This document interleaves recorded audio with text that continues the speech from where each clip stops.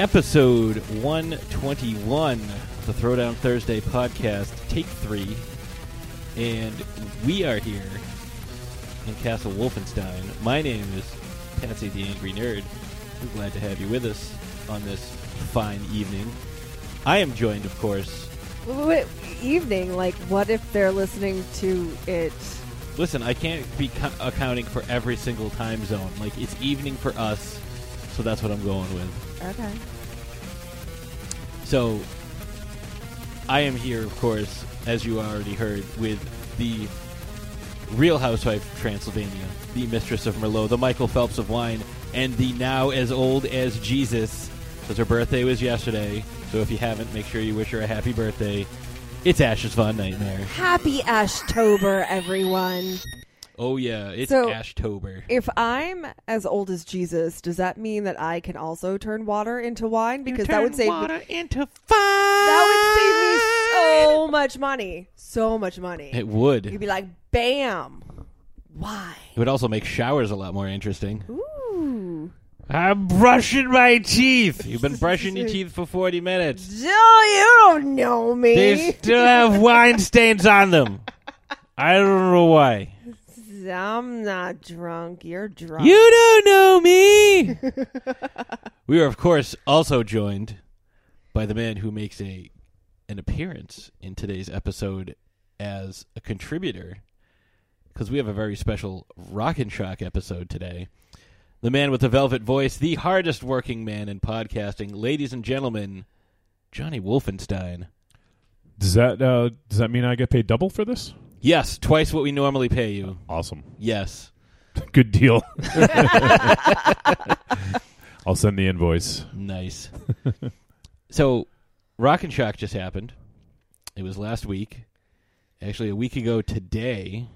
Well, a week ago today was the kickoff. It was Yes. this past weekend. Well, I was going to say, the week ago today, we were enjoying the Ice Nine Kills fronted official Rock and Shock kickoff party. And I believe this is the first time they've ever done anything like that. Had a kickoff party the Thursday night before the con started. I think so. I may be wrong, but I think so. But Which was pretty rad. they should definitely do it again, and they should definitely get Ice Nine Kills again, because they were fucking awesome. But more on Ice Nine Kills a little later.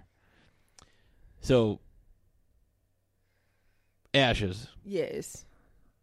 what was the highlight of your Rock and Shock weekend? Oh, my God. Do I have to pick just one? Because there were a lot.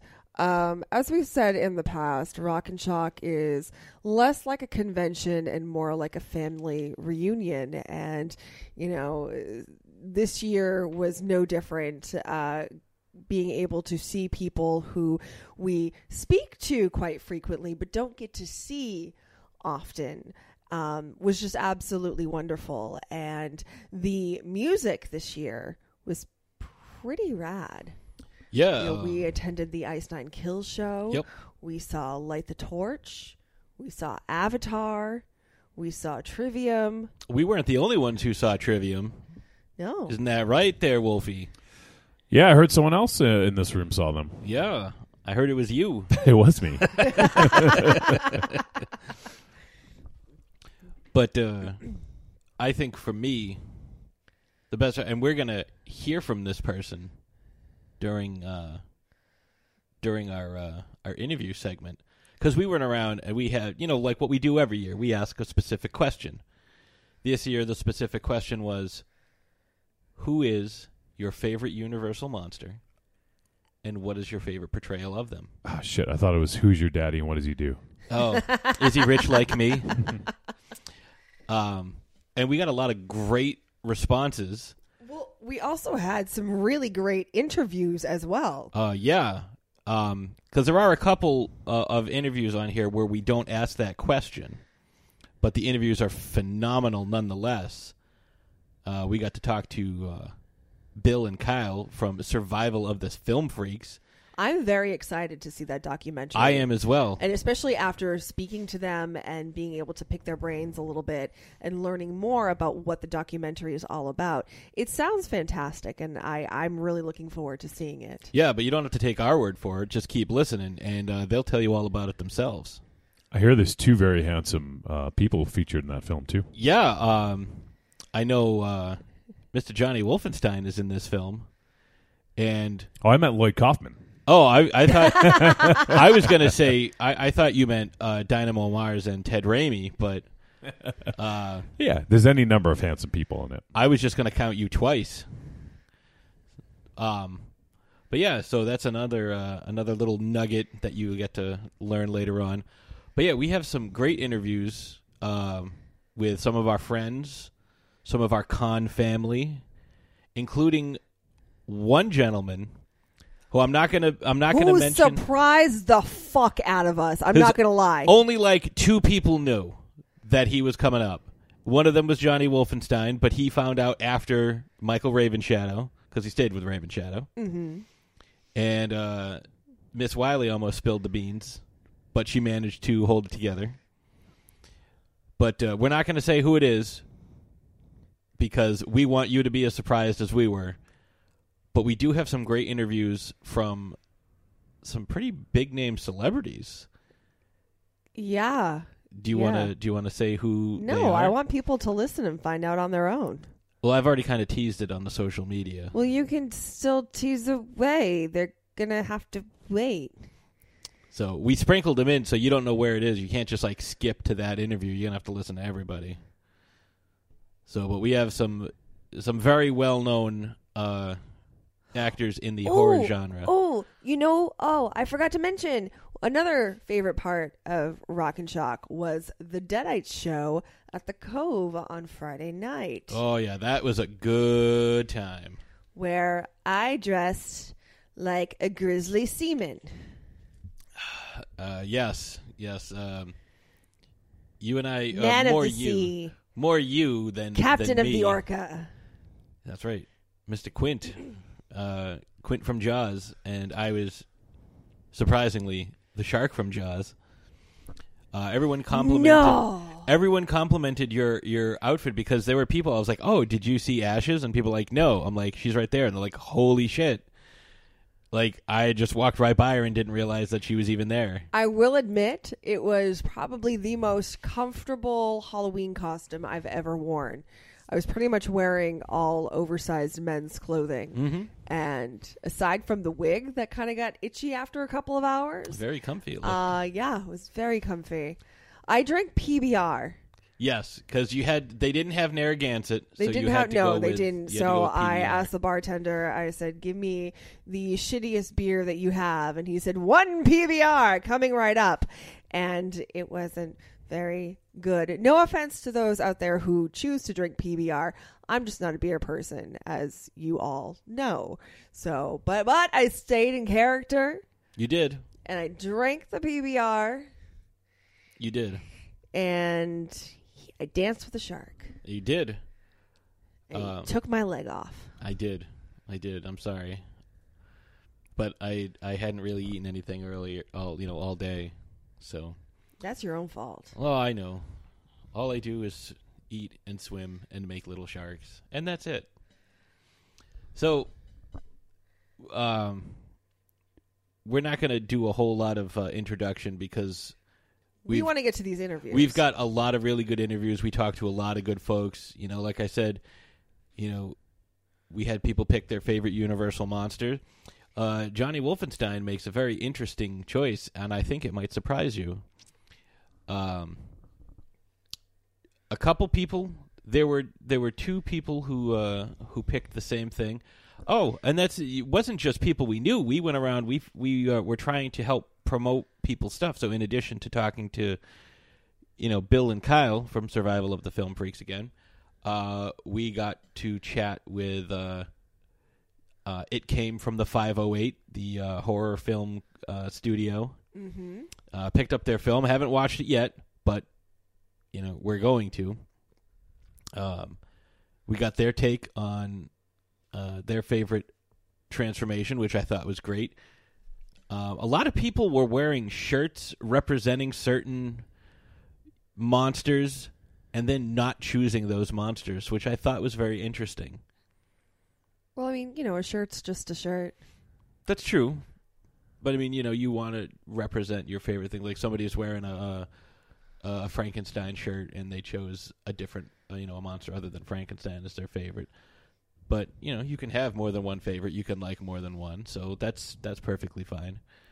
But I think we got some good ones. We got some familiar voices that you've heard on the show before. We've got a few first-time voices that you've never heard. And we have a couple of first-time people we had never met up until this past weekend. So, I mean, there's too much. We could do a whole 4 or 5 shows just talking about what we liked on this weekend. But we're going to get right into these interviews. Yeah, so without further ado, here are the interviews that we scored at Rock and Shock. So we are here at Rock and Shock with Mr. Mike Welch. And Mike, why don't you tell us a little bit about your involvement with the show here? All right. Well, I started as a volunteer I started as a fan in 2005. And then a few years later, I started as a volunteer. Back then, we only needed, 5 volunteers maybe for the show, and now we're up to, 30 plus. And then over the years, I stepped up and I became a volunteer coordinator. So I began bringing in all the volunteers and assigning them, etc. And then last year, I started as the vendor coordinator as well. So I sell all the vendor booths, get everybody arranged, make sure they get in the building okay, out of the building okay, etc. So our question for you, because we've been covering Universal Monsters, who is your favorite Universal monster, and do you have a specific portrayal of that character that's near and dear to your heart? I am a Wolfman fan. Nice. I always feel very sympathetic to him because it's not, like a lot of the Universal monsters, not all of them. What happened to him wasn't his fault by any means. Perhaps he is my favorite also because it's a very human thing that, happened to him, and he becomes so unhuman in the process, which I guess you could say a lot of people who do horrible things to other people become unhuman in that. That's as well. fair. Yeah. So is there a specific portrayal, like is it Lon Chaney above everything, or is there somebody else that you... Yeah, I mean, Lon Chaney is the king. Absolutely. But I will watch any. Paul Naschy did.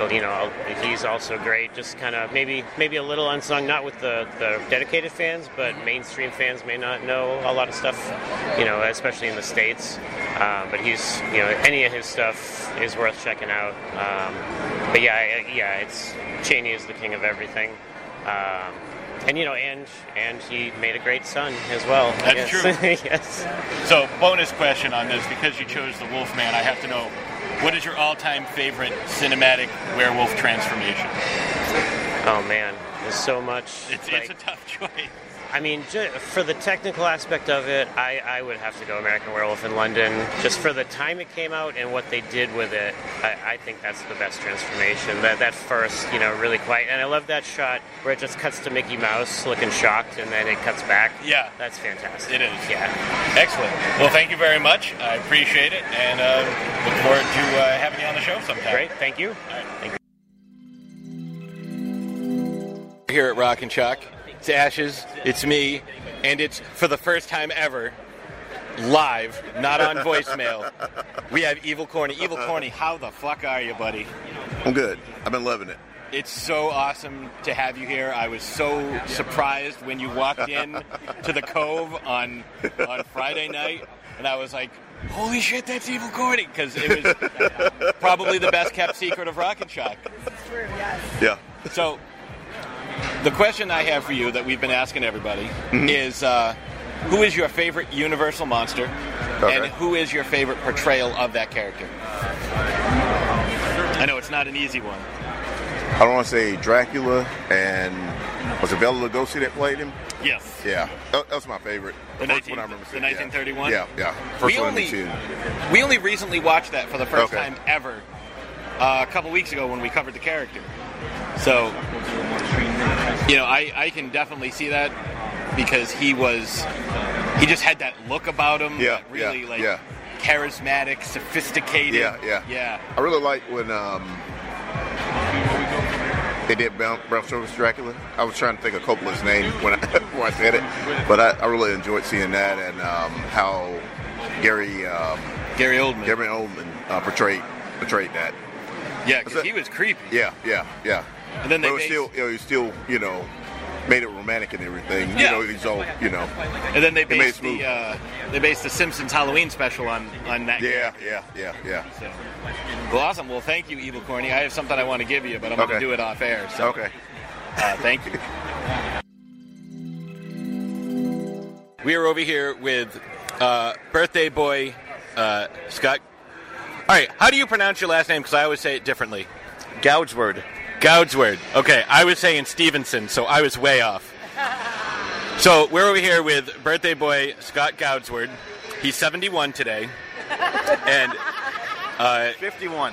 You don't look a day over 65. Sorry, I was thinking of the other Scott. And he's here with his flashy blue drink. The flashy, this is I have to describe it because this is audio. Because I'm old and it's checked and I'm old. I'm not putting the hat on. So, because we're covering the con and because we like asking horror people horror questions, our question for you is, I'm gesturing with my Tootsie Roll that's half eaten, like it's a laser pointer. Who is your favorite Universal monster? And who is the best portrayal of that character, in your opinion? Damn. Dracula and Bela Lugosi, or Creature of the Black Lagoon and Rico Browning. How's that? That works? Because I used to watch them all on Creature Double Feature every Saturday, because I'm that old. So, we've also got Trish here. Trish, the lovely Trish Wildridge. Trish, same question to you. Who is your favorite Universal monster and your favorite portrayal of that character? I'm going to have to go with the Phantom of the Opera, and Lon Chaney. I just saw that again at the Hanover with the big Wurlitzer, and that was friggin' awesome. That's fantastic. That's a good one. And, of course, Dave. No, why do I always call you Dave? He's the other Scott. The other Scott. I always call you Dave, and I don't know why. So this is not Dave. Dave's a different guy. It must be there's two handsome-looking guys running around. So, True.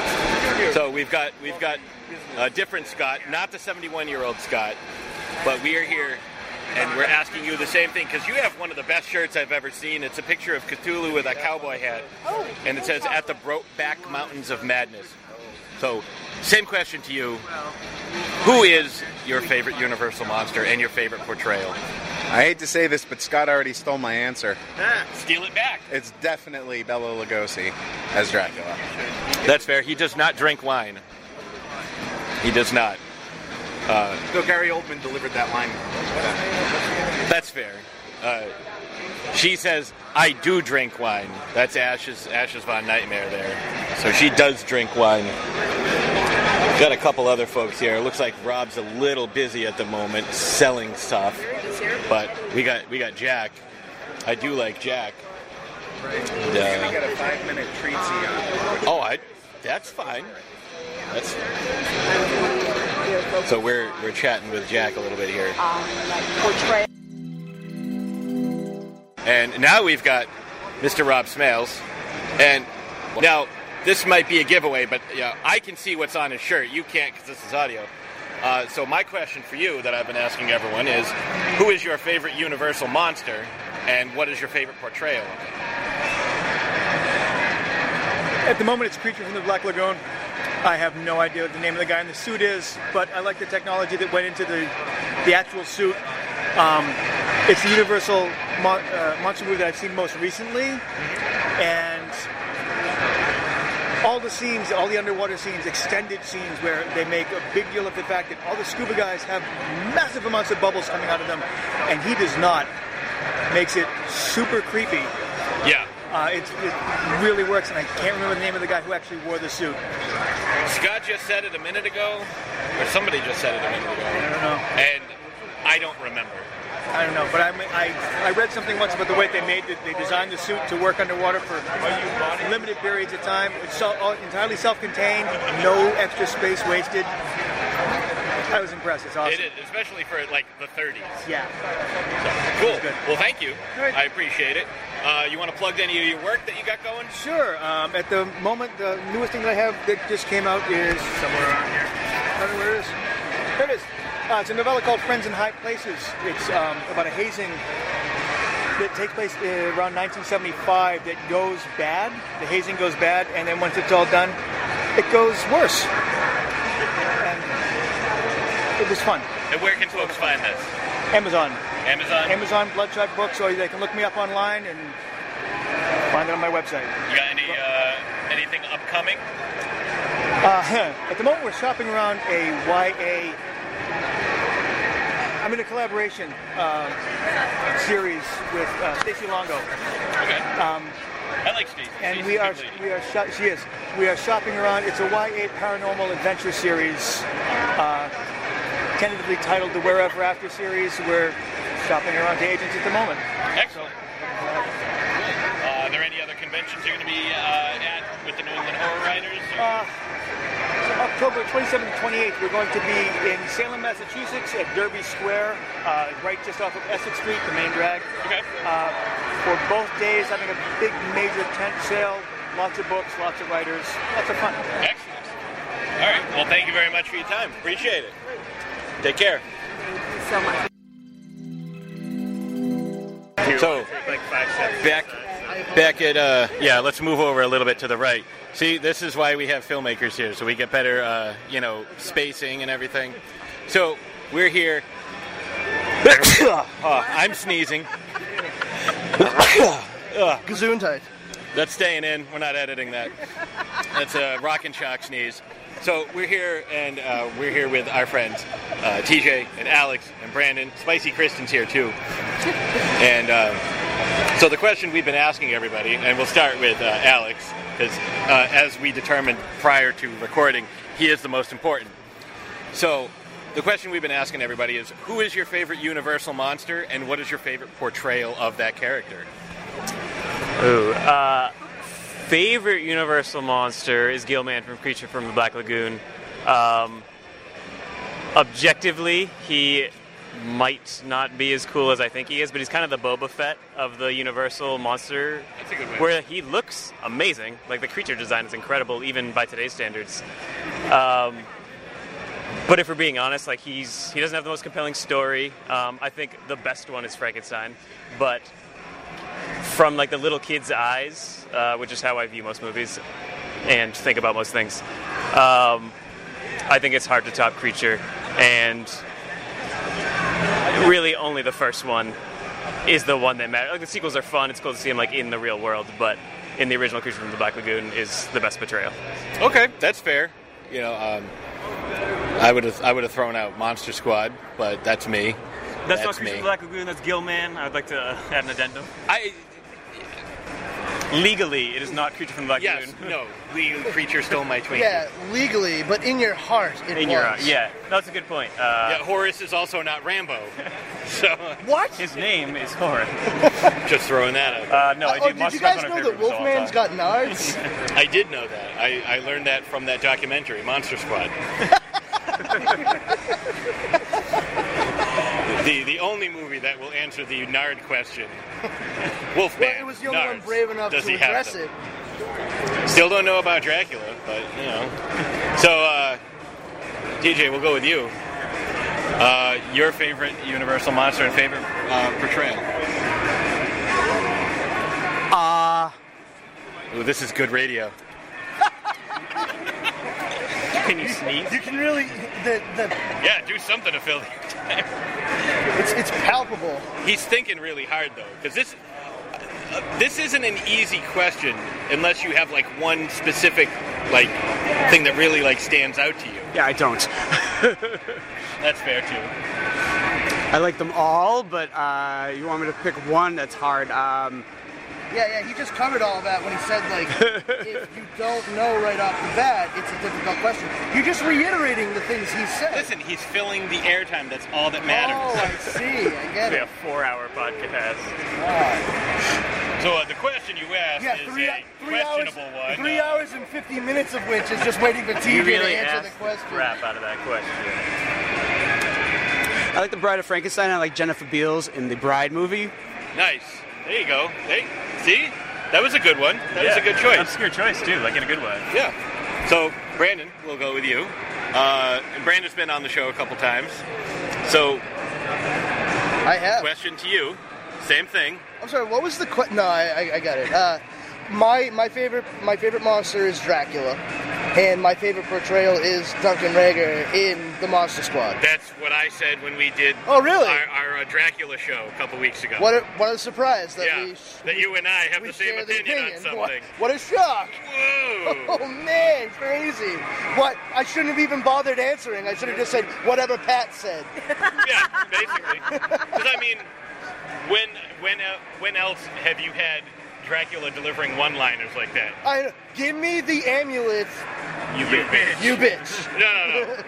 That's not even the best one. The best one is meeting adjourned. He just walks away, shit blows up, meeting adjourned. Oh, that's the best one. He was great. He was my favorite portrayal, and I mean, I'm sure that it's tinged by nostalgia because I was a young lad when that movie came out, and that was, for me, the best portrayal for, at that point, modern times, of the characters in the movies that my father had let me watch growing up. So that was definitely a shift from what my dad had to what I was going to start watching for horror movies. Dracula, he was the leader, he was the most charismatic, and that always just appealed to me. I wasn't really big into like the silence and creeping creatures. I was into the ringleader. I mistakenly referred to him as the king of vampires and was quickly rebuffed by Sam First. He's the most well-known, most famous of vampires. Who would you call the king? Nosferatu? Probably. Yeah. Yeah, I mean, that's fair. So, Spicy, question to you. Who is your favorite Universal monster and what's your favorite portrayal? I'm not as familiar as all of you guys with Universal monsters, but I would say just vampires in general have always been my favorite, so I would say... Who's your favorite vampire? I mean... Bella from Twilight. There's Edward Cullen. No, definitely not. Just in real life. Vlad the Impaler. No. I don't know. I don't know. Growing up, I was always a big fan of Buffy. Okay, so that's fair. That's good. Yeah, no, I know. It's a lot different than most of you guys. So, always like Angel, Spike. So. Okay, that's it. Somebody actually said that Spike is the best vampire ever. So, and that's your opinion. Well, he did save the world, so. Thanks, Spike. Thanks, Spike. Well, thanks everybody. Spike from Buffy Thank Vampire you. Slayer? Yeah. I mean, he's awesome, honestly. I he was never better. watched the show. He was better in Angel, I think, than he was in Buffy. That's my own personal I opinion. actually never watched it. Oh, you should check it out. It's pretty good. It's pretty Never good. watched either. Well, thank you guys for answering the question. I appreciate it. You're very welcome. Next year when you ask me a question, I'm just going to start off with, what did Pat say first? Yeah, that seems fair. Yeah. We're over at the Scream Sisters table, and we're here with Misty of the Scream Sisters, and our question to you is, who is your favorite Universal monster, and what is your favorite portrayal of that character? Easy. Dracula, Bela Lugosi. That's been probably the most popular answer so far today. It really has. But it's so iconic. It is. Like, that character and that portrayal is so iconic. Like, that's what we identify Dracula to be. Like, he kind of, laid out the groundwork. When's the first time you saw that? Were you young? Because I just watched it for the first time a couple weeks ago. Probably when I was 8 or 9 years old. Okay. I was huge into monsters when I was a kid. Was it at the theater? Was it, on TV? On TV, we rented it. Okay, nice. I used to be into like dinosaurs and all like real life monsters, like the Loch Ness monster. Oh yeah, you're never too old for that stuff. Yeah, I was into all that when I was a kid. Yeah, well, I still am. Yeah, me too. Monsters are universal, so to speak. It's not exactly what I meant to say, but it sounded kind of hammy. But yeah, it's true. Like, you can find them everywhere and anywhere. I just went to the Count Orlok Nightmare Gallery a couple weeks ago, and they have all the Universal monsters there. See, it's amazing. We were just in Salem, and we didn't get a chance to do that. But we were with a group of people, and we had plans throughout the day. So I took my friend into it, and we went. And it was just amazing. It's small, so there's not a lot, but they packed in as much as they could, and it's really, really. I don't work for them or anything, but it's really worth going there. Yeah, we plan on going back. Hopefully in a month or so. Yeah. We want to go back down there and go there. Go to a couple of different. Let me know when you go. I can get there really easily. Okay. Yeah, we will. All right. Well, thank you very much. And where can people find your podcast, The Scream Sisters? We're on iTunes and we're on Facebook. All right, so iTunes and Facebook. All right. So, and you guys get a lot of amazing guests. Doug Bradley and Bill Moseley you had on, right? Yeah, I just interviewed Bill Moseley this morning again. Yeah, so you guys get a ton of awesome people on your show. So if you're into horror, check it out. Yeah, my new episode, the latest episode has Steve Schneider, Tom Savini, and Doug Bradley. Nice. So that's a hell of a lineup. So check them out. And all right, thank you very much. No problem. And I'm here with, what is your name, sir? James D. Lamont.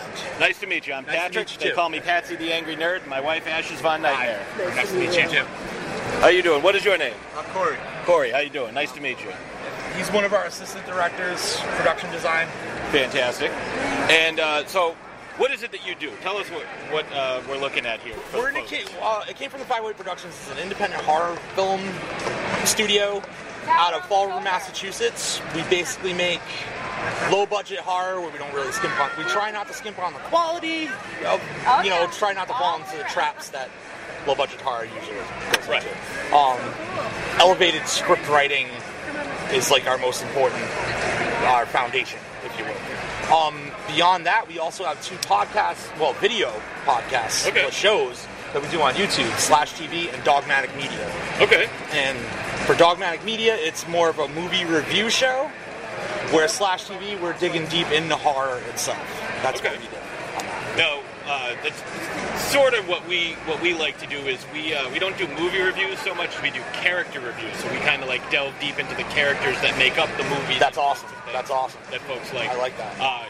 Right now we're doing our October is Universal Monsters. So one of the things we're asking folks is, who is your favorite Universal monster, and what is your favorite portrayal of that character? Oh man, wow. That's actually tough, but I'm probably going to go with a pretty static, cliche answer. The Wolfman. Okay. Lon Chaney Jr.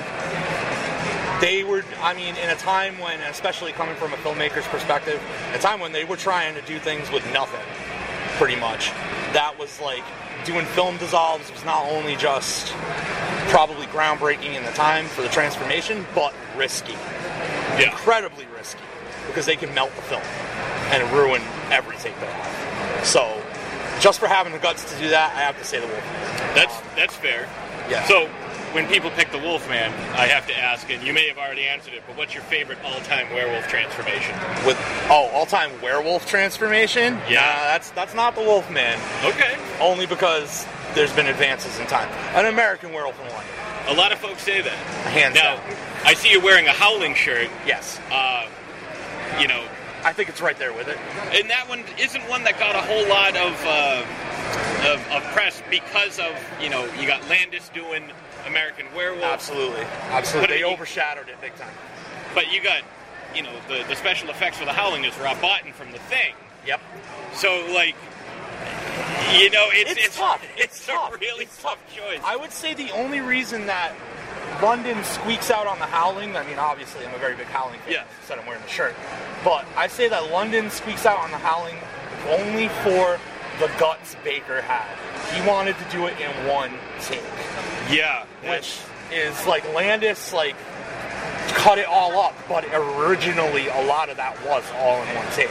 And I will say, for me, that gets a slight edge because the Landis-Baker team worked on one of the greatest short films of all time, Thriller. Yes. Which absolutely. is, again, another amazing transformation. Right. Fun fact about Thriller, too. That came out right about when I was about a year and a half, 2 years old, right? Scared the living shit out of me. It was my first experience with horror ever. Mine too. That transformation. And I could not watch that until I was about 13 years old. It, like, scarred me. We lived down the street from a video store, and one of the movies, other than Godzilla 1985 and The Monster Squad, the movie we watched the most was The Making of Thriller. So, that's the best documentary I've ever seen. So and we watched it as kids. I'm 37. Yeah. So this came out. I was 4 or 5 years old. So I got to see this is what's going on. This is a step-by-step makeup. So it wasn't as scary to me. Yeah. So you didn't.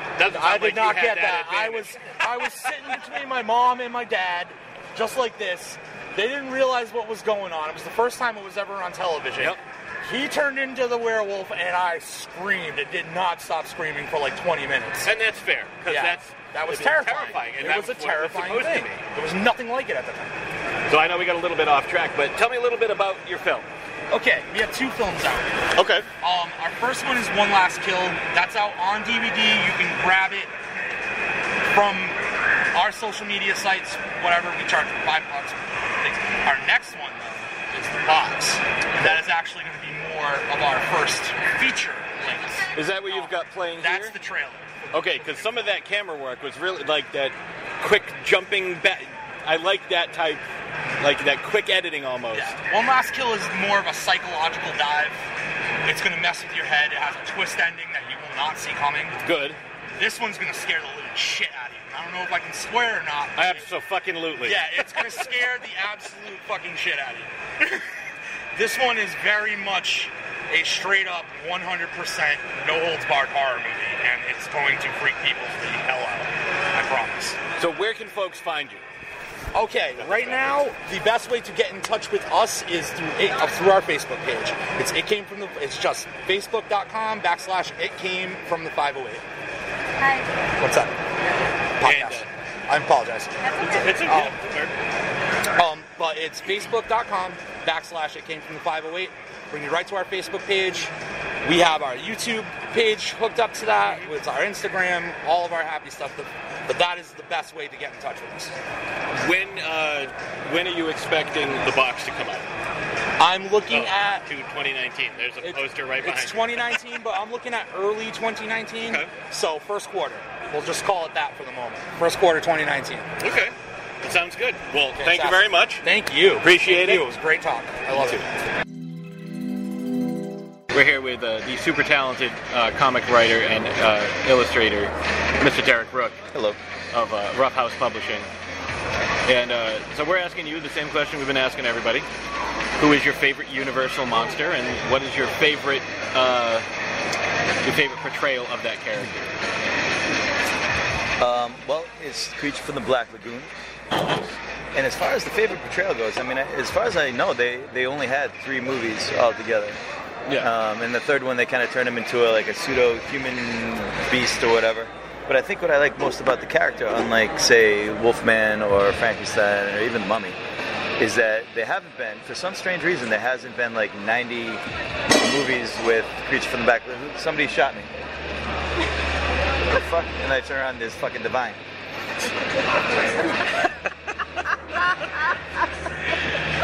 You had to. That one doesn't translate well over radio, but don't worry about it. We'll bleep it out later. But there hasn't been like 6 million movies with the Creature from the Black Lagoon in it. I'm not exactly sure why that is. Yeah, it's a cool character. It doesn't, like Frankenstein's got 1 million. I mean, there's literally 1 million in every genre there is. Like there's a Blackenstein, like there's a Sexenstein kind of.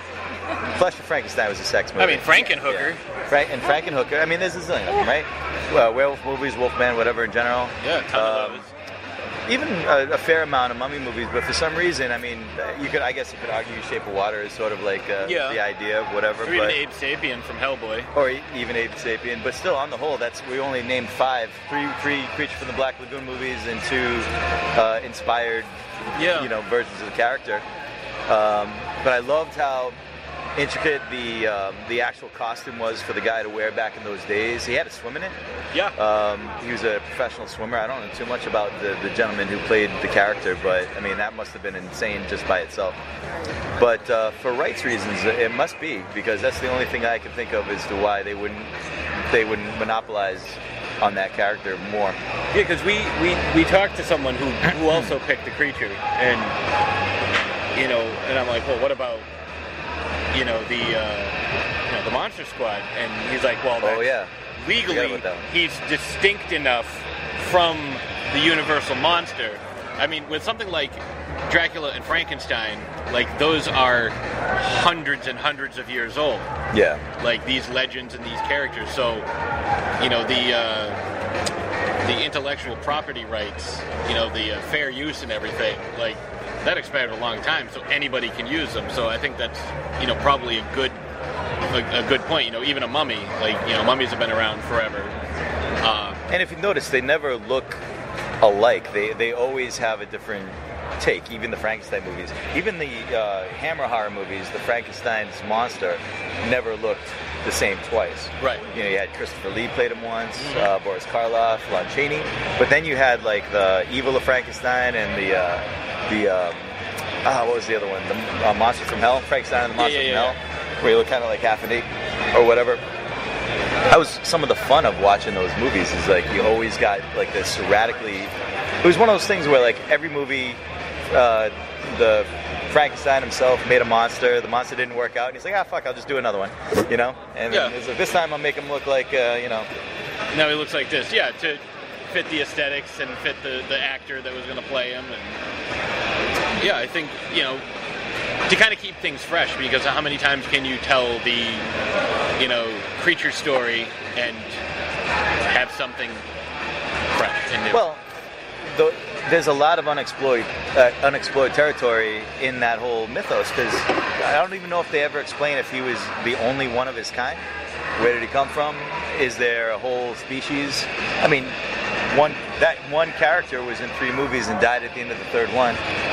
So where did he come from? Yeah. Did he mate? Is he, Did he create more of his own? Yeah, is he asexual? Can he produce on his own? Does he need a mate? All these kinds of things. Or even, kind of like the Terminator type thing, like one got created and made others. Right. So maybe it's not as easy to put together. You always have to have somebody who can swim in the suit or whatever, especially back in those days you couldn't fake it. Yeah. Maybe that was an issue. I know there's got to be a rights issue, though. I think that's what it is. Which doesn't make sense in a way because, well, I don't know. I don't know how it all went back in the day, but I'm sure those rights are all or are they all universal? See, that's what I don't understand. If they're all universal, then why is that specific version of the character can only be put out by Universal, but Dracula or Frankenstein, that's not owned by Universal. And that's why? Yeah. Okay. Well, there you go. Well, thank you very much. Mystery solved. I appreciate your time. We actually have an interview scheduled now, so we have to run off to that. But I very much appreciate, and tell folks where they can find you. Roughhousepublishing.com. Yeah, pick up Gore Shriek, because that shit's amazing, and just stay out of the Grove. Yeah, stay out of the Grove and buy 2 of everything, so I'll be twice as poor. There you go. All right. All right. We are at the Survival of the Film Freaks booth, and will you gentlemen introduce yourselves, please? Yeah, I'm Kyle Kukta. I'm one half of the directing team behind Survival of the Film Freaks. I'm Bill Fulkerson. I would be the other half of that team that Kyle has mentioned already. Excellent. And See, I knew you were Kyle and I knew you were Bill, but I didn't know how to pronounce your last name, so no, I I'm had not you sure. do it. I'm not sure that I do it right either. So, all right. Yeah. It's It's kind of up in the air. Culchla. Yes, yeah. The last time somebody wrote about it, and I've never seen this in my life. If you spell my last name out, it's a nightmare. But it's like I've never seen the spelling of it in my 26 years of living. And in the most recent article for Sean O'Shea's film festival, it was Kukla. So I was like, all right, that's me now. That's fun. I'm Kukla. New name. Yeah. So, tell us a little bit about your project, Survival of the Film Freaks. It's a documentary about cult films. It's 50% like love letter, fun clips and all those classic stuff. But then in the second half of the film, we really kind of get more into the delivery method of these films and how they got to the audiences and how they became cult films. And then we kind of look at the present day landscape, which is so different because everything is on the internet now. So we kind of walk through all those steps, and then we try to take a look at kind of where the future is going to be. And we talk to a lot of people that were involved in the past, people that are involved in the present, and people that will hopefully be involved in the future. How about you? What have you got to say about the process of doing this whole documentary? It's been a lot of fun. I mean, I think it first started. Bill came to me with this idea, this sort of percolating page of thoughts over the past 4 years on technology and cult cinema and it's good and just things of that nature as we try to figure out what tech does to the idea of cult. And for me, it was really exciting because I think I come from a horror film specific world, but there's a lot of crossover between cult and horror. That's why we're here at a horror convention, because it makes a lot of sense, So it was really exciting for me because I think that both of those genres or those ideas thrive on a community and thrive on getting the word out there and thrive on the actual film viewing. So that's what got me excited about doing the doc, was to be able to kind of not just celebrate cult cinema, because there's been a lot of docs that have already done that, but to actually ask a couple other questions, some harder questions about what it means in this day and age. So that's what kind of got me excited about that it was going to be something a little different. What were some of the questions that you really wanted answered about some of the cult films that you've seen, and did you get satisfactory answers to those questions? I think so. Yeah. I mean, I was kind of already into all of it because I've reviewed cult films for 10 years, so it's I kind of wanted to see what other people thought about these methods and how they discovered them in the first place. And one of the things that came up that we were idiots for not really thinking about, but how important cable television was to people back in the late 80s and early 90s and their discovery of cult films. Guys like Joe Bob Briggs and the guys like Chris Gore who did Film Threat and Up All Night on USA with Ron Shear. These are all things that really help people discover movies that weren't getting shown anywhere else, because you remember that's it. There was VHS was out then, but you weren't necessarily getting collector's editions of these bizarre sex comedies from the mid 80s and stuff. Right. So I think that was the thing with me, was getting to hear people's stories of how they discovered a lot of these movies. How about you? Yeah, I think cable TV was the biggest thing that was, I guess, the biggest surprise for me. The questions that I wanted answered was the stuff about sort of the internet and particularly what streaming means on this stuff. And I think that the exciting thing is that there's, as far as streaming and stuff goes, there's not a right or wrong answer. It's all a film viewing discipline, And I think that's what the fun sort of outcome of what our questions were, was that there wasn't just one train of thought, And it's for film lovers, for film viewers. There's a lot of different ways that we get our content now, and it's just a matter of how much you appreciate it and how much you support those people. That the answers varied, which was cool. I mean, most times, we're talking to people who are of that world, but I think that the viewers of our documentary are not necessarily of that. So I think it it brings up a lot of questions and a lot of different ways of getting those interesting movies to their eyes. So that was the exciting part for me. Ashes, you got the question? Yeah. So when did you actually start this project? How much organization went into it? And did you experience any difficulties in trying to accomplish your goal? Well, the idea had been incubating in me for 5 or 6 years. It came from a conversation I had with Adam Green, actually, at Rock and Shock 5 or 6 years ago. And it was when his film Frozen had just hit the torrent site. So he was all pissed off, and we just kind of had this conversation about how can you put a positive spin on this? And there's gray areas and everything's not all bad. And he didn't necessarily agree with me because obviously the timing of it was a very different thing. But, I went back and kind of thought about it. So, I planned it for 3.5 years before I even pitched it to Kyle. And then after pitching and Kyle was on board, right away, we took about 2 years from the moment we started filming to our world premiere. Wow. So in documentary world, that's actually a pretty quick turnaround. But we know the film has a lot of time-sensitive technology stuff in it. I think it'll age well, but you want to get it out while that stuff is relevant. So we wanted to make sure that so I think maybe one of the things was having to make sure we got it done quickly enough that it wasn't going to be outdated before it was released. We had a part we were working on in the flick that had a bunch of stuff about net neutrality. And the net neutrality thing is a very different thing now than it was a year and a half ago when we started talking about it. So, we had to sacrifice that. So it's pulling stuff out that we knew was good stuff. But, overall, I didn't really have any, major, I think just, figuring out what to do and when to do it and how long it would take us. Yeah, I use this analogy a lot. I think the production of it wasn't all that difficult for us. Bill was doing all the interviews, I was doing the camera stuff, and I think that was both of our strengths in those respective fields. So it's the production of it was great. It was the difficulties, and it's not even difficulties, it's just by nature, editing a documentary and trying to piece together our story is where it is challenging. So that was the biggest thing for us. And we're really both so happy with how it came out. But that's a lot of time. And I use this analogy a lot, and Bill's probably tired of it now, but I'm going to keep saying it. Oh, is this the puzzle analogy? Yeah. Right. So it's like dumping out a 1,000-piece puzzle, but there are no images on that puzzle. It's completely white. So it's somehow you have to make the puzzle out of 1,000 pieces, but you don't even know what the hell the image is. It's we have to project what we think it's going to be onto that and then piece it together. It was a lot of fun, but it was a lot of just meticulous work, a lot of trying to figure it all out, but it was a blast. It was really rewarding despite those, just nature of the beast difficulties. We were really smart though too about when we were doing the interviews, we wanted to make sure we knew what we needed going into each interview. Right. So everything started with a generic, 25 question list. We didn't ask everything of everybody, but we knew what we were getting as we were going. And so I was reviewing the footage and time marking stuff as we went, and I was as we got deeper into it, it was all right, we've got a lot of stuff on cable TV, but we haven't talked nearly enough about the VHS or whatever at that time. So we knew going in what we were going to need for each interview. So it made it I shouldn't say a lot easier, but a lot easier than it really could have been. It could have been a nightmare trying to go through 27 different interviews and 40-something hours of footage or whatever it was. And that's just interviews, not to mention the 37 hours of trailers we pulled to use for clips. So a lot of trailers.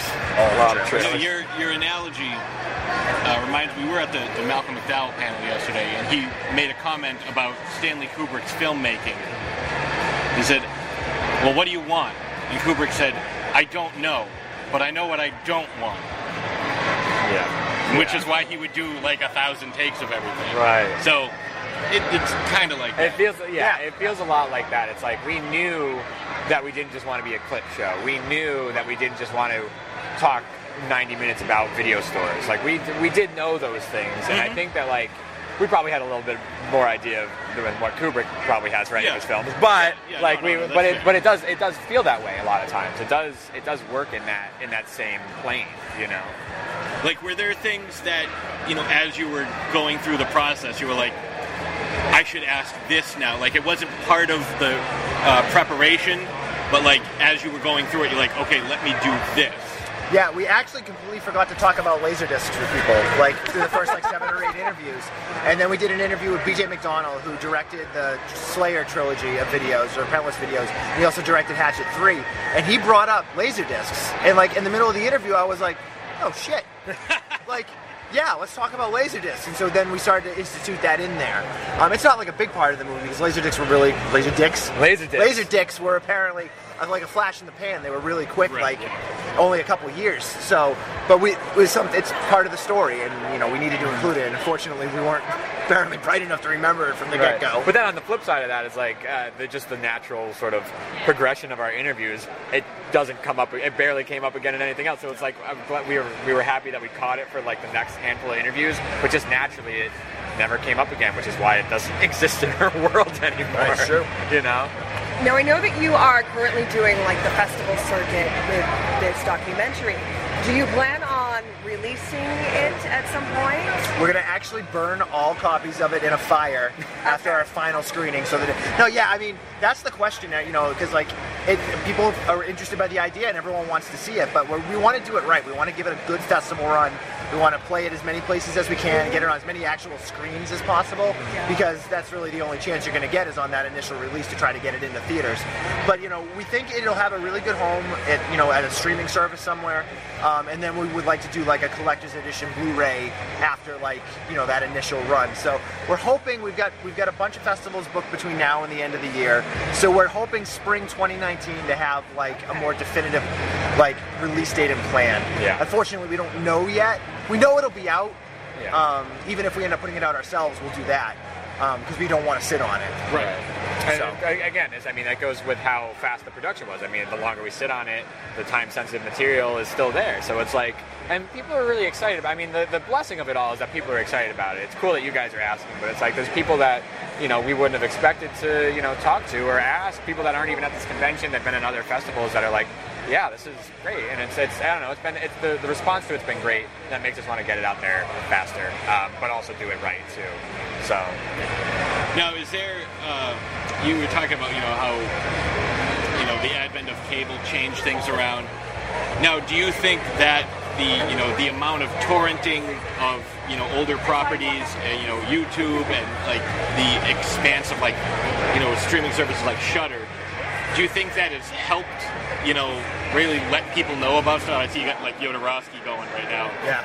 You know, like somebody like Alexander Jodorowsky, like Alejandro. I'm sorry, it's been a long few days. That's his English name. Sorry. It's fine. I like to call him Murray. Murray Jodorowsky. Sorry. He has a bagel shop on 4th. You know, do you think that's helped? You know, absolutely. Yeah. You know, everyone wants to be doom and gloom about torrenting and downloading, and yeah, it's a problem. There's no doubt there. But there's silver linings to it.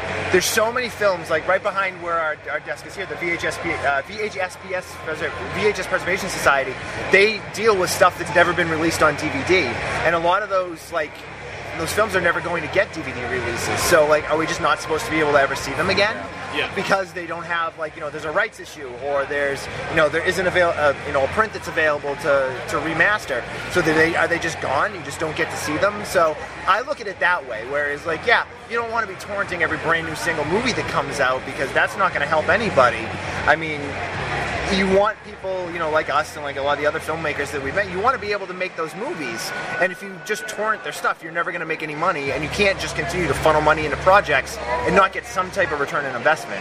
So I think there's, you know, a time and a place for it, especially for older properties, like you said, like the stuff that, like, you just can't get anywhere else. Like, if somebody puts it up on YouTube, if it's not available, and like the only thing you can get is like a out of print VHS that some jerk off is selling for $500 on eBay, like, torrent that shit, you know, like, because like the director's not going to get any of that money on a resale copy of a VHS. Like, that guy's just going to take that $500 and buy a bunch more VHSs and sell them at high prices. So yeah, he's not going to send a cut to the director. Yeah. Like, one of my favorite cult movies that nobody knows about is this film called Alabama's Ghost. And a guy named Frederick Hodge directed it. And like the VHS goes for like $700-800 when it shows up on eBay. And it's like, no, like, that guy wasn't getting, his family ain't getting any of that money.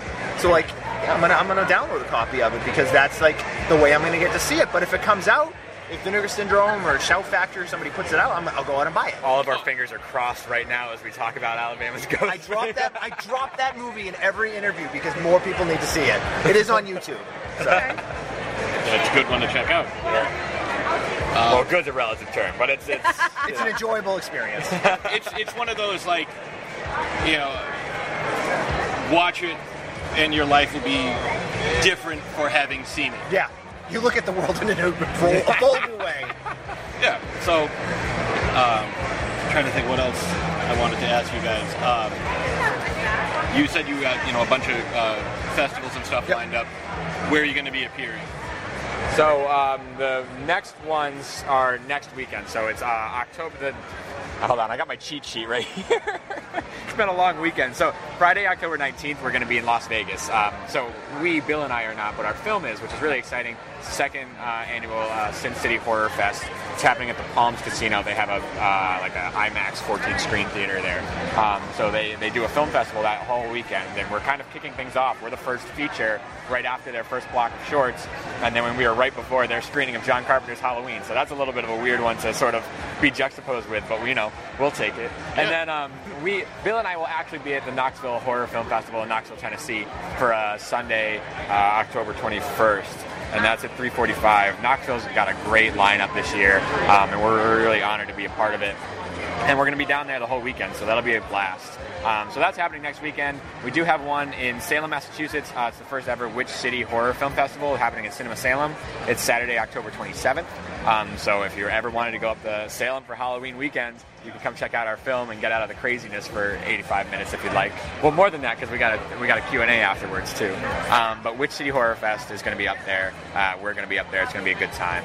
And then we have one more in Atlanta at the Buried Alive Film Festival. They're celebrating their 13th year, and that's Sunday, November 18th.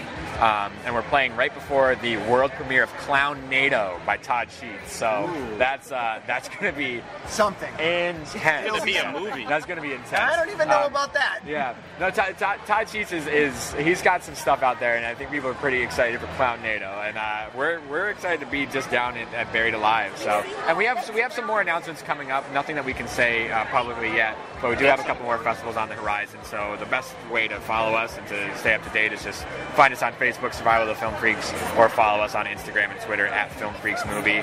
We keep everything pretty up to date there. We'll have some leftover merch from Rock and Shock that we'll be posting too, some shirts and some posters and stuff. So if anybody's interested, we have those too. So that was like the most business-like I've ever been. But well, that was going to be the next thing. Like, where can people find you guys? Yeah, I got you covered. Anywhere and everywhere, but also nowhere. Yeah, so we're working on getting in front of people's eyes. So the best way to see it currently right now is some of these festival screenings, and we'll try to get it out to people ASAP. But right. Now, when you guys, get ready to start doing the release and everything, we definitely would like to have you on the show and help promote it some more. Yeah. Absolutely. Get you guys out there. We don't have a huge range, but doesn't matter. We're getting there. Doesn't matter. Yeah. Your range is what you want it to be. Yeah. And I mean, honestly, like we love doing stuff like sounds it poetic, though. As long as it sounds good. Yeah. We love doing stuff like this anyway. Like that doesn't matter to us. Well, yeah. I mean, that's where I came from. I do a podcast. I do a podcast. Outside the cinema. Outside the cinema, available on iTunes. With an extensive back catalog. It's 560 episodes probably by the time people hear this. But yeah, that's where I came from. So it's like I always love doing like the podcast interviews. I love meeting other podcasters. So it's always a good time. And that's how we met you guys, through Trick or Treat Radio. That family tree of like bastarded things. And that's really how it works. Well, I want to thank you guys for your time. I think I got Thanks for having us. Thank you. A lot of good information. We'll act surprised. Well, all right, I'll have to act surprised. So I'm over at the Trick or Treat Radio booth 515. Not that by the time you hear this it's going to matter, because the con will be over for a week. But we're over here. We got Raven Shadow, we got Monster Zero, we got Serana. So we're going to go in a circle in no particular order, and we're going to start with Serana. So we're asking the same question of everyone. Who is your favorite Universal monster, and who is your favorite portrayal of that character? Oh dear. Well, the portrayal part is the one I'm tripping up on, but my favorite Universal monster is Dracula. I love vampires. I have ever since I was a kid. I think they're creepy, sexy, awesome. Maybe that's weird to want a vampire to suck on your neck as a kid, but hey. My favorite portrayal of Dracula, I've always loved Bela Lugosi. It's hard to pick. He's up there for me because he's just such a classic. He's just a character that he was the one that really. When you think of vampires, you think of Bela Lugosi. But I love Interview with the Vampire, and I've always loved Lestat. And Lestat does an amazing job portraying a true, Anne Rice version of vampire, which I also love. So for me, it's very hard to pick between those two. And but again, I guess it's hard for me to pick. I would pick them to both of those just for different reasons. So I hope that was good enough for you. Perfect. All right, Okay, so great. Monster Zero, since you're standing right next to me, same question to you. Favorite Universal monster, favorite portrayal? My favorite Universal monster, top of the list, will always be the Bride of Frankenstein. And, of course, the original portrayal by Elsa Lanchester is far and away the best of all time. There are many other iterations of that character, such as Madeline Kahn at the end of Young Frankenstein. And Technically Yvonne Carlo in the Munsters. True, very true. Good call on that. Yeah, and just the simplicity of it all, but the makeup on the bride is far more intricate than what you're seeing on the screen. Yes. You got the wonderful stitch line underneath the chin, and it separates into two just past her right ear, which looks great, and you don't even see that in the movie. I guess that animal quality to her, because of the way she hisses after she's trying to keep Frankenstein's monster away from her. So there's that animal quality about her as well.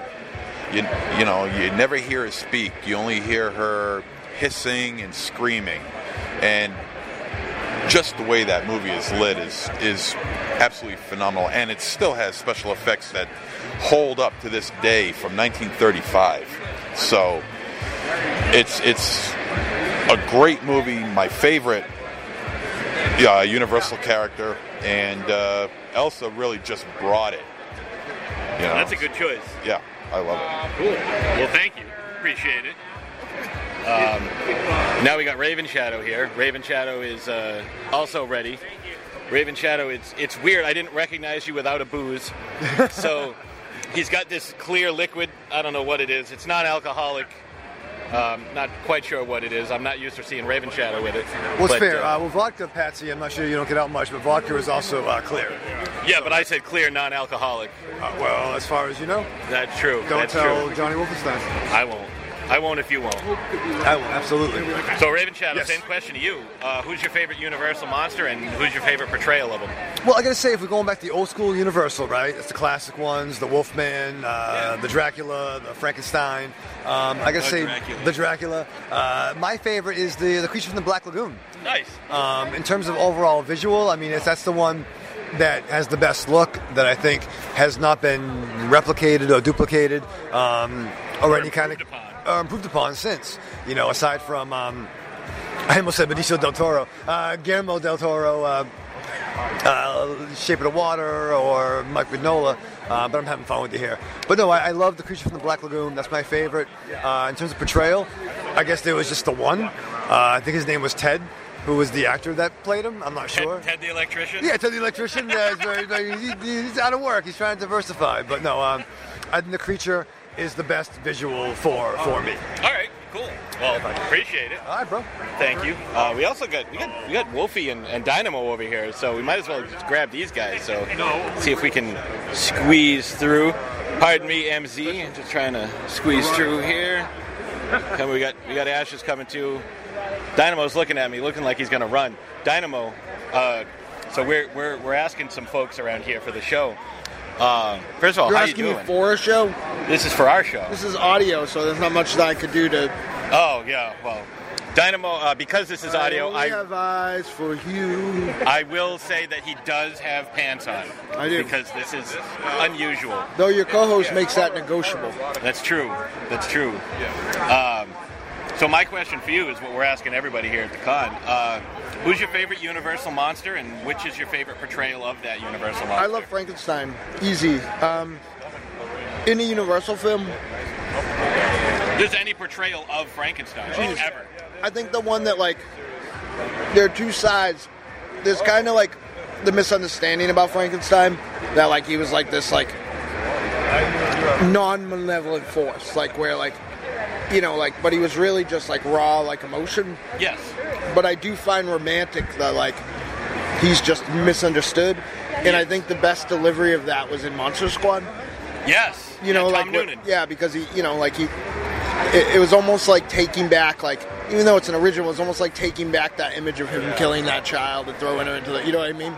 Yeah. Like, so, I think that's my favorite part. All right, that's a good choice. I like that. Thank you. Thank you. Let's see if we can get Wolfie. Wolfie, you got a second? I was going to go walk around. Yeah. It's literally like 2 seconds. We just got to ask you one question. Who is your favorite Universal monster, and what's your favorite portrayal? So, all right, well, I'm not as well versed in Universal monsters as a lot of other folks are, unfortunately, but I would probably say Frankenstein, the original Frankenstein, because I saw it when I was a kid and it had a big impact on me, and I haven't watched it in quite a few years, but it's definitely due for a rewatch. So maybe around Halloween this year, I'm probably going to rewatch that one. But I would probably say the original Frankenstein would probably be my pick. All right, cool. I was going to guess, Wolfman, judging by by your name, but that's fair. All right. Well, thank you very much, Wolfie. I don't want to take any more of your time. You can go run around and do stuff. All right. So we are here, Rock and Shock yet again. We are here at the Cleaver booth, and I know we have a lot of questions for you. Yes. And now, there was some disagreement as to how to pronounce your last name. I want to make sure we're doing it. Your name is Spencer Charnas? You got it. Charnas? Oh, look at that. First try. First try. Oh, that's always like the one thing I'm always worried about. So I'll just have people introduce themselves. So, tell the folks who may not be familiar a little bit about who you are and what you do. I am the frontman and founder of the band Ice Nine Kills. And I also own Cleaver Clothing. Both are very horror-centric sort of lifestyle entities. And our new album, The Silver Scream, just came out last week. And it's 13 tracks about 13 horror films. And the reaction from metal fans and genre fans alike has been really great. And hope to continue to tour throughout 2018 and 19 and keep pushing it. Yeah, I have found with your guys' music, and like I was telling you last couple days, we've chatted briefly. I just recently came into knowing that you guys were a thing, which I'm kicking myself because I'm a huge horror fan. We're big metal fans, so to not know that you guys existed to me is like a crime. One of the things I really want to talk to you about is how, like, the process of, making the music. Like, do you guys say, okay, we're gonna, like, your last album, Every Trick in the Book, was all about different novels. So it's like, okay, these are books that meant something to us, or these are films that mean something to us. Like, what's the process? Like, do you watch the movies and then come up with the music? Do you say, okay, I know what movies we want to cover, because they mean something to us,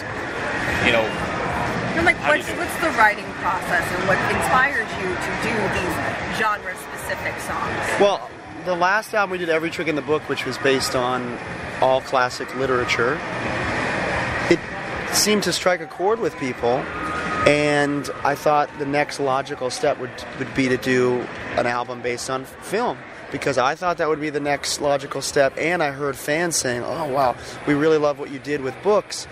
I'd love to see what you guys would do with Jason or Michael or Freddie. So it just seemed like the perfect time to do an album based on one of my greatest loves, which is horror. So once I came up with that idea, I wanted to get a list together of all the films that I thought would make compelling songs, and then sort of whittled it down to 13 to 20 songs, and then sort of went from there. And I would take, usually the writing process is I take an acoustic guitar or I play my keyboard and I just start making melodies to chord progressions, and sometimes I'll sit down and say to myself, okay, well, this one is going to be about Friday the 13th. What kind of melody could I do that would evoke those kind of emotions from that film series. And sometimes I'll stumble upon a melody when I'm just trying to figure out any good melody, and I'll be like, wow, that sounds like it would really fit with Michael Myers. So I get that down, bring it to our guitarist in the band, JD, who's really good at metal riffs and stuff, and I'll usually take like a structure of a song, take it to him, we'll flesh it out a bit, and then I go back and write the lyrics. Usually write the lyrics with this guy, Steve Sobchak, who has been our producer for many years, and we just really work very well together. We have very similar tastes when it comes to lyrical content. We like plays on words and puns and kind of stuff that's right on my end. Yeah, like we try to make every line tattooable, because we see a lot of people getting our lyrics tattooed. So we take a lot of time to think things out. And yeah. Well, that's one of the things that we wanted to talk about. Like, there are certain indelible moments in horror films, and it's we listened to the album.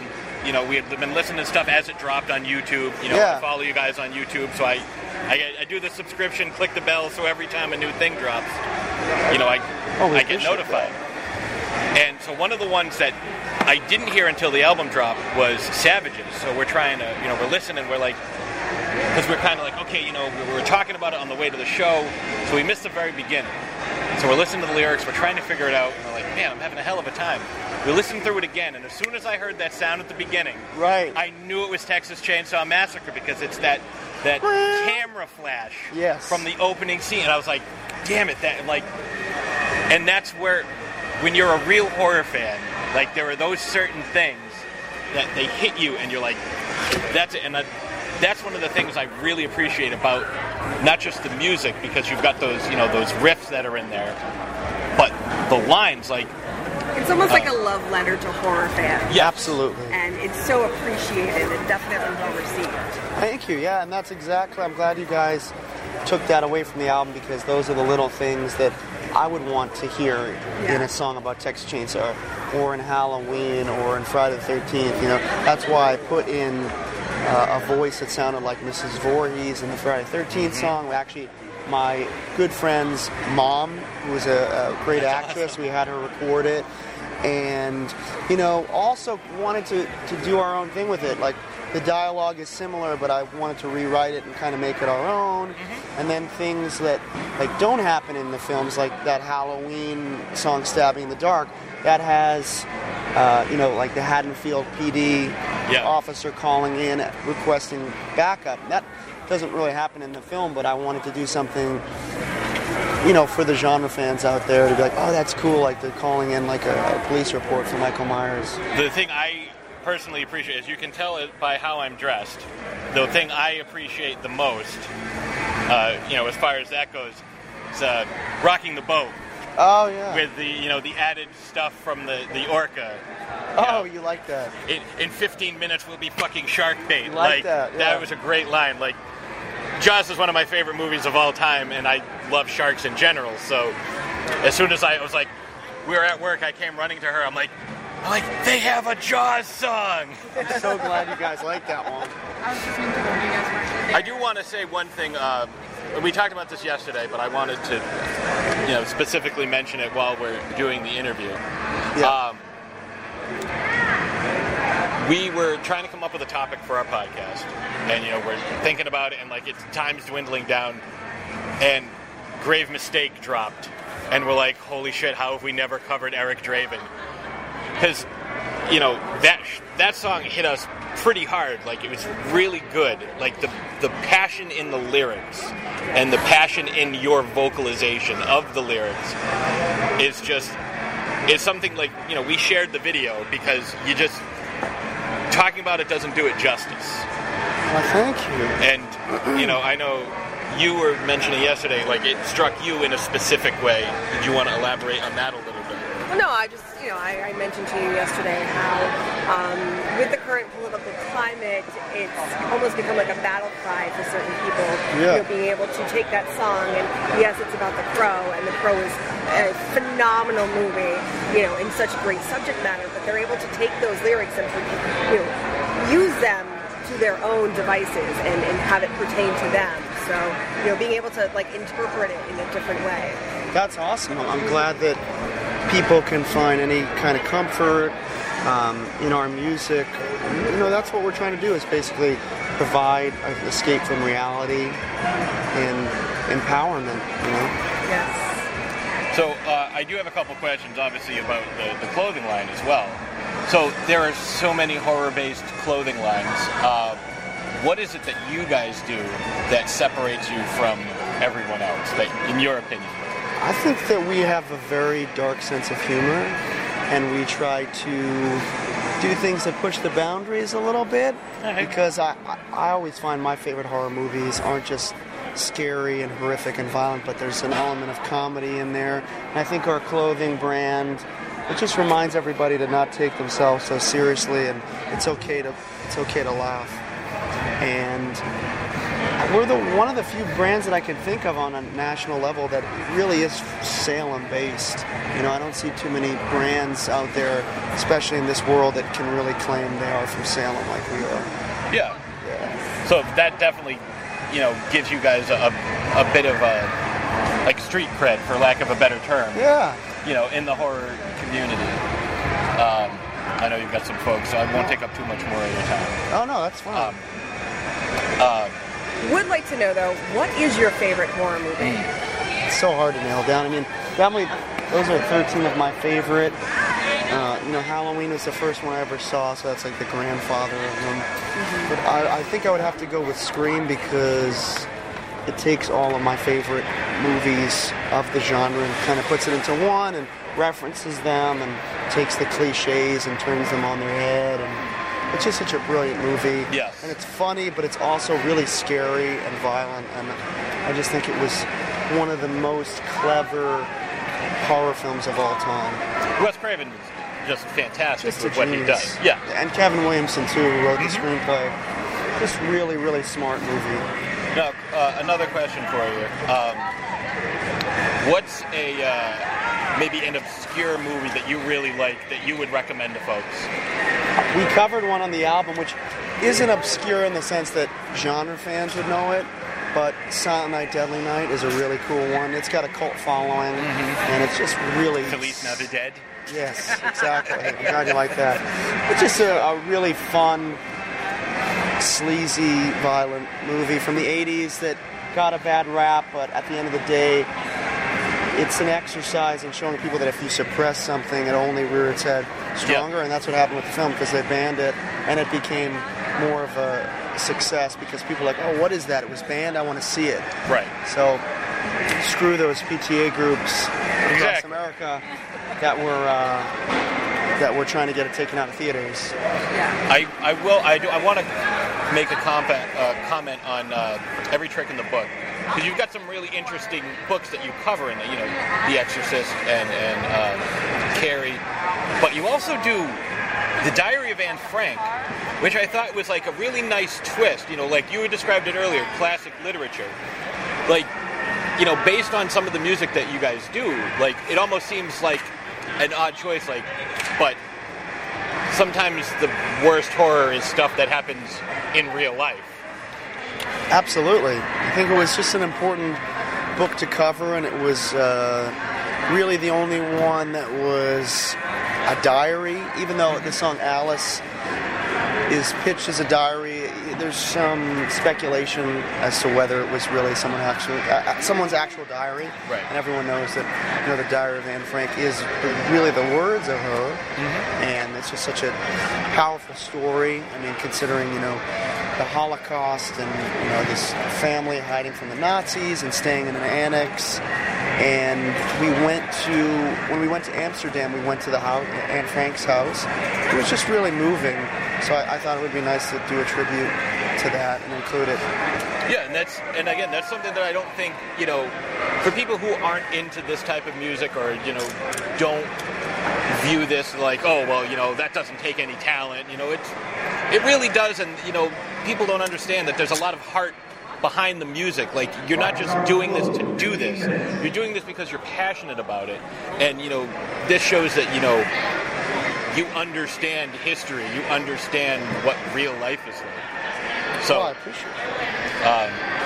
Do you have anything else? Do you have anything? Oh, well. I'm good. Those are pictures. I guess could we get some pictures? Yeah. Absolutely. We got some pictures? Okay. All right. Let's do that.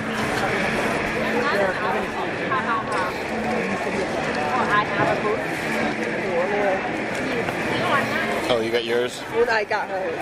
Okay. I will.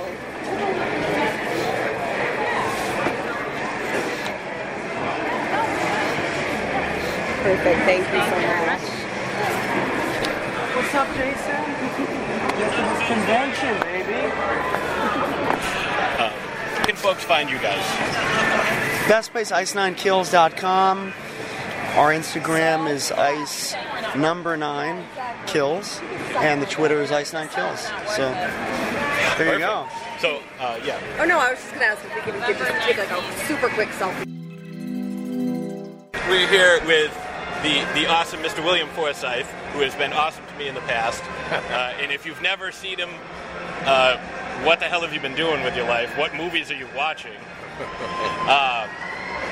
So, our question for you is, we have two. One, who is your favorite Universal monster? And what is your favorite portrayal of that character? Well, again, I happen to be re-seeing these movies. I have a 5.5 turning 6 son, and I wanted him to be turned on to all the great black and white, and so the Universal monsters are a great way to start with that. Yeah. He's obsessed with, as I was, with the Wolfman. Nice. And and Lon Chaney. I don't think there ever will be a Wolfman, like Lon Chaney, because I'm a traditionalist when it comes to it. I also love those movies because you can take kids to see these films. Yeah, they can relate to it and not be shocked by it, whereas today's versions are all about the blood and the guts and shock value. Right. So I love the Universal monsters, and by far the Wolfman. Okay. He wins the award.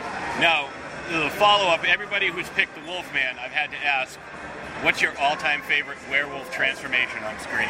Oh, God. Has there ever been a really great one? I wonder. I'm trying to remember. What was the name of that movie that they had? I mean, the movie I didn't like, Dee Wallace was in it, the one where they turn into wolves. What's the name of that movie? It was made in the late 70s or early 80s. But there was I think so, but there was a great transformation in that movie. But I don't know. I like the, like I said, I like the simple version of it. Fine. I prefer, like my son. It was funny. He just bought a Wolfman outfit. His mom bought him, and it had all these claws on it. And then my son and I just watched the Wolfman, meet Frankenstein, and he goes, he doesn't have any claws. And I said, they didn't need claws back then. That's true. So the second question is, you're at a convention, people are coming up here to meet you. So, had there been conventions, back when you were a kid? Who would you have waited in line to go see? Oh, that's a good question. I don't know. I remember, I was obsessed with I still am. I live in black and white. I was obsessed with all the old movie stars, the older actors. I was obsessed with Gary Cooper and Jimmy Cagney. I loved Humphrey Bogart. I had my list of guys that Alan Ladd, guys that I loved, and those kind of movies. I mean, basically, sometimes I think that I should have been born then, because I would have been at Warner Brothers. I would have been one of the guys working with them. But, to pick a favorite is just so hard, who I would wait online for. I'll put it to you this way. I wrote Jimmy Cagney a fan letter when I was a little boy, and I was very distressed because I never got a letter back. I'm pretty sure I probably wrote it to the wrong address, because I had other friends got letters back from Mr. Cagney. So, but I'm fortunate enough. I got to Hollywood just at the right time. I got to meet a lot of guys from the Faded era. That's awesome. And so I did get to meet different people that, fulfilled that dream in a way. That is pretty cool. I don't know if I'd wait online for anybody, but I'd wait for them outside. What's funny? And we got a chance to ask Malcolm McDowell the same thing, and he said Jimmy Cagney. It's fun. That's fun. So I love Cagney. I actually saw him once in 1975. All these weird ones, like, for instance, Henry Fonda. I had a job in New York. I worked checking coats and selling candy. And Henry Fonda was doing Clarence Darrow. Yep. And I saw every performance of it, every single performance, and every night I would give I'd practically throw the coats at everybody at the end because I wanted to run outside and be at the exit when Henry Fonda left. And every night I did. I went outside and I waited and I just stood there like with a few people and watched Henry Fonda come out, get in his car and leave. And one night, a couple months into it, Henry Fonda does his usual thing, gets in the car, and then suddenly the window rolls down. He looks at me and he goes, "Oh, he's done it." That's awesome. Yeah. That's really cool. Yeah. That's cool. Well, thank you very much for your time. I appreciate it. Buddy. So we are here with Mr. Malcolm McDowell, star of innumerable films. So the question I have for you, you're here at a convention, people are here paying to see you, to talk to you. If you had a chance to go to meet someone at a convention, who would it have been? Well, I think the one that I would have loved to have talked to would have been Jimmy Cagney. That's a good choice. That's a really good choice. That's great. But I don't think it would be possible because he didn't do conventions. I don't think there were conventions then, but Jimmy Cagney was an inspiration to me as a young actor. He's one of the greatest actors that ever lived, I think, especially in Hollywood. And I just love watching his movies. But, you know, it doesn't matter who's in the scene with him. You never take your eyes off Jimmy Cagney. Even with the greats, you know, we worked with all of them, you know. But Cagney was very special, and I wish I'd worked with him. That would have been awesome. Yeah. Actually, my ex-wife worked with him, which really pissed me off. I went, why? Why are you working with him? You don't even know who he is. And final question for you. Yeah. Do you have a favorite monster? You know, you're big in the horror genre. Is there a specific monster that you just really identify with, you really like? Well, I love Godzilla. Okay, nice. Godzilla's actually the first episode of our podcast we ever did was Godzilla. Really? Yeah. Godzilla or King Kong, you know, simply because there's a sort of humanity that they put into these characters, which is fun. And they did a great job with it, originally. Yeah, the 33 was fantastic. Yeah, thank you. Yeah. It's still my favorite version. Really? Yes. Yeah, okay, good. Incredible. Yeah. Well, thank you very much for your time. I appreciate it. Okay. Thank you. Enjoy the movie. Thank you. And we're back. So, how fucking cool is that? yeah, like, we got a chance to talk to... Now, there's some out-of-context stuff with this Malcolm McDowell thing. When I say at the end, enjoy the movie. So he did a panel, which was moderated by our good friend Stephanie Wiley. And she did a fantastic job, especially because he ended up getting a phone call right in the middle of it about a guy wanting to play golf with him. But she asked him if he based his performance in Rob Zombie's Halloween films, his performance of Dr. Samuel Loomis on the Donald Pleasance version. And he said, "You know what? I've never seen the original Halloween. It's never been on. It's never been when I'm flipping through channels." The audience was just completely shocked at this point because, you know, how can you have not seen Halloween at any point? I mean, especially in October, you turn on the television and you're more than likely to see either Halloween, A Nightmare on Elm Street, or one of the Friday the 13th. But to be fair, you know, as Stephanie pointed out, he's got 237 movie credits to his name. No, this is true. The man is busy. He's very busy. I don't think he sleeps. I think he's a vampire. But you know, he had never seen it. But to be fair, he's like, well, I knew Donald Pleasance, so I kind of knew how he would carry on the character. So he had that going for him. So that was Saturday, and on Sunday, I brought in my extra VHS copy of Halloween and gave that to him shortly before we asked him for the interview. So that's where that comes from. But yeah, how about fucking Evil Corny, huh? I can't even believe like we actually got to meet him in person after having so many conversations with him over social media and whatnot. To see him walk into the Cove on Friday night, like I love how you immediately knew it was him. I know. I start tapping you. I'm like it's Corny. It's Corny. What? It's Evil Corny. I was so excited. Oh, it was so cool. And like I said, he was staying with Raven Shadow. Wolfie knew about it.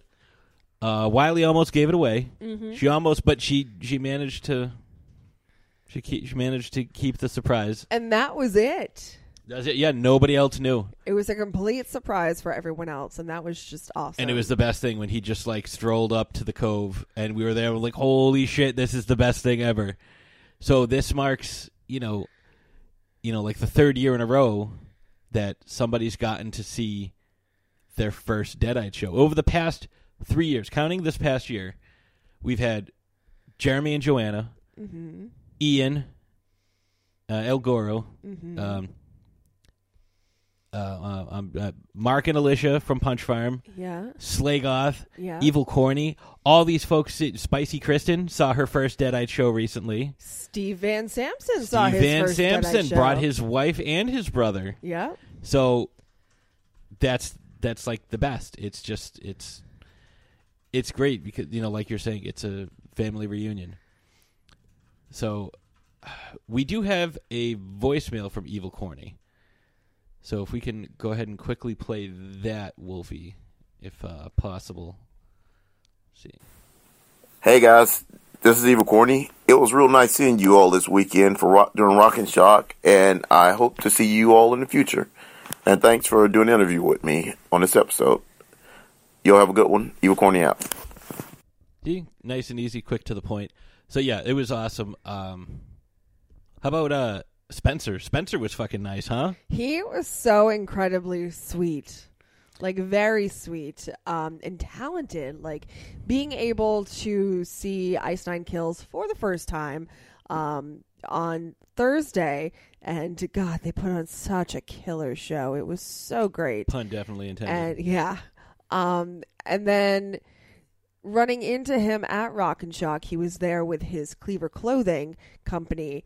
And seeing the products that they put out, he is a multi-talented person and just so incredibly nice. They were only a few booths down from the Deadites booth. This is true. And somehow we managed to walk right by him the first time we went in there.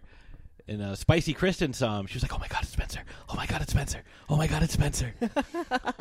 So, and he was wearing. I have to describe the shirt he's wearing. Mm-hmm. So there's a line in the title, not the title, but the opening track of their newest album, The Silver Scream. 13 horror movies turned into 13 songs. There's a line that says, "Evil fit like a glove," and the front of the sweatshirt has, the back of the sweatshirt has that line, but the front of the sweatshirt is a picture of O.J. Simpson and that infamous "if it doesn't fit, you must acquit" incident in the during his trial. Mm-hmm. But he's trying on the Freddy Krueger glove instead. So I thought that was really cool. I'm honestly partial to the Anticrust pentagram pizza shirt. So Kristen got a shirt. There's a noose that says "Let's hang out." Yes. So check them out. I'm going to be doing a series of articles recapping different days from Rock and Shock and different events. One of them's already out, and it's the review of the kickoff party.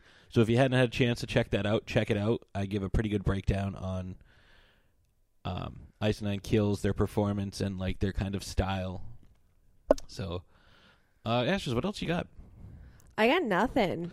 I am sleepy. Yeah, it's been a tough. Well, I mean, we've had a tough week. I can still party like I'm in my 20s, but I cannot recover like I'm in my 20s. Right, and this is an insane week. So we're recording this Tuesday, and it'll drop Thursday.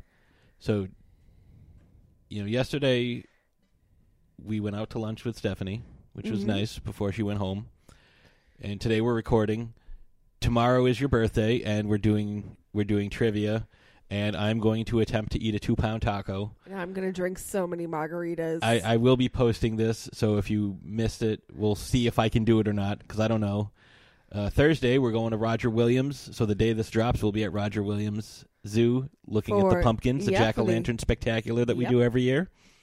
Friday, we have a Rocky Picture Horror Show. The Rocky Picture Horror Show? The Rocky Picture Horror Show. Yeah, we're going to a Shadowcast. Yep.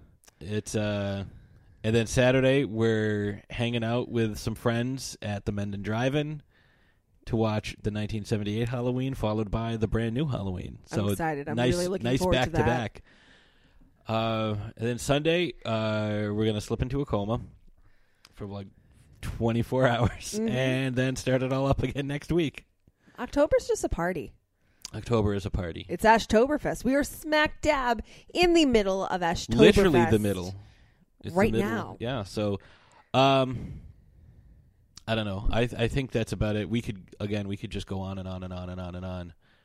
But thank you all for listening. I hope you enjoyed these interviews. We definitely had a lot of fun interviewing our friends, our family, and these super talented celebrities that showed up at Rock and Shock. And next year is the 15th anniversary of Rock and Shock, which is crazy. So I cannot wait to see what they're going to announce, who they're going to bring, and the shenanigans that shall ensue. Before we wrap up and go, I just want to say a special thank you, special shout out to Mike Welch for taking a chance on us and allowing us to cover the con. I think that's, it's really awesome, and I hope we lived up to his expectations of us, in promotion and the way we handled ourselves. Sorry, I'm tired too. Not the way we speak English, though. No, not the way we speak after we're very, very tired. But because I love this con. I've been going since 2008.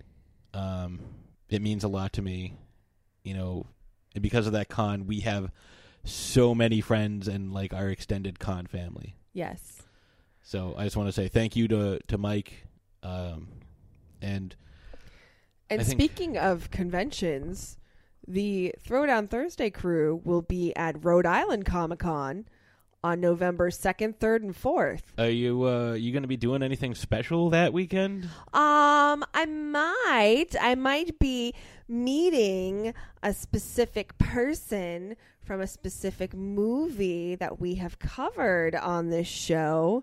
2 movies that we've covered on this show. Yes. Yeah. Do you want to tell the folks who that is, or do you want to leave them in suspense? Oh my God, you guys! I'm meeting Tim Curry. Yep, we got excited. We got a. Well, you have the photo op and the autograph. Yes. For Tim Curry. Yes. Happy birthday to me. Yes, that was your birthday present this year. I said, why buy you something that you can, that's a thing when it's something that will last forever. So yes, we will be at the Rhode Island Convention Center in the Dunkin' Donut Center. Down in Providence, Rhode Island on November 2nd, 3rd, and 4th. Mm-hmm. We will be there pretty much the whole weekend. I will have my shark hoodie on because I always do. That's my thing. I will be meeting Tim Curry, and I swear to God, I will report back to all of you and just share his magnificence with everyone. I may just go YouTube live directly after she gets away from him so you can see her as a blubbering mess, because I'm sure she's going to hold herself together perfectly fine while she's with him, and then 2 seconds after she walks away, she's just going to break down and be like, oh my God, I met Tim Curry. So it's going to be awesome, and he's a treasure, and I'm very excited. So he's a treasure, and you dig him. Yeah. On that note, I think.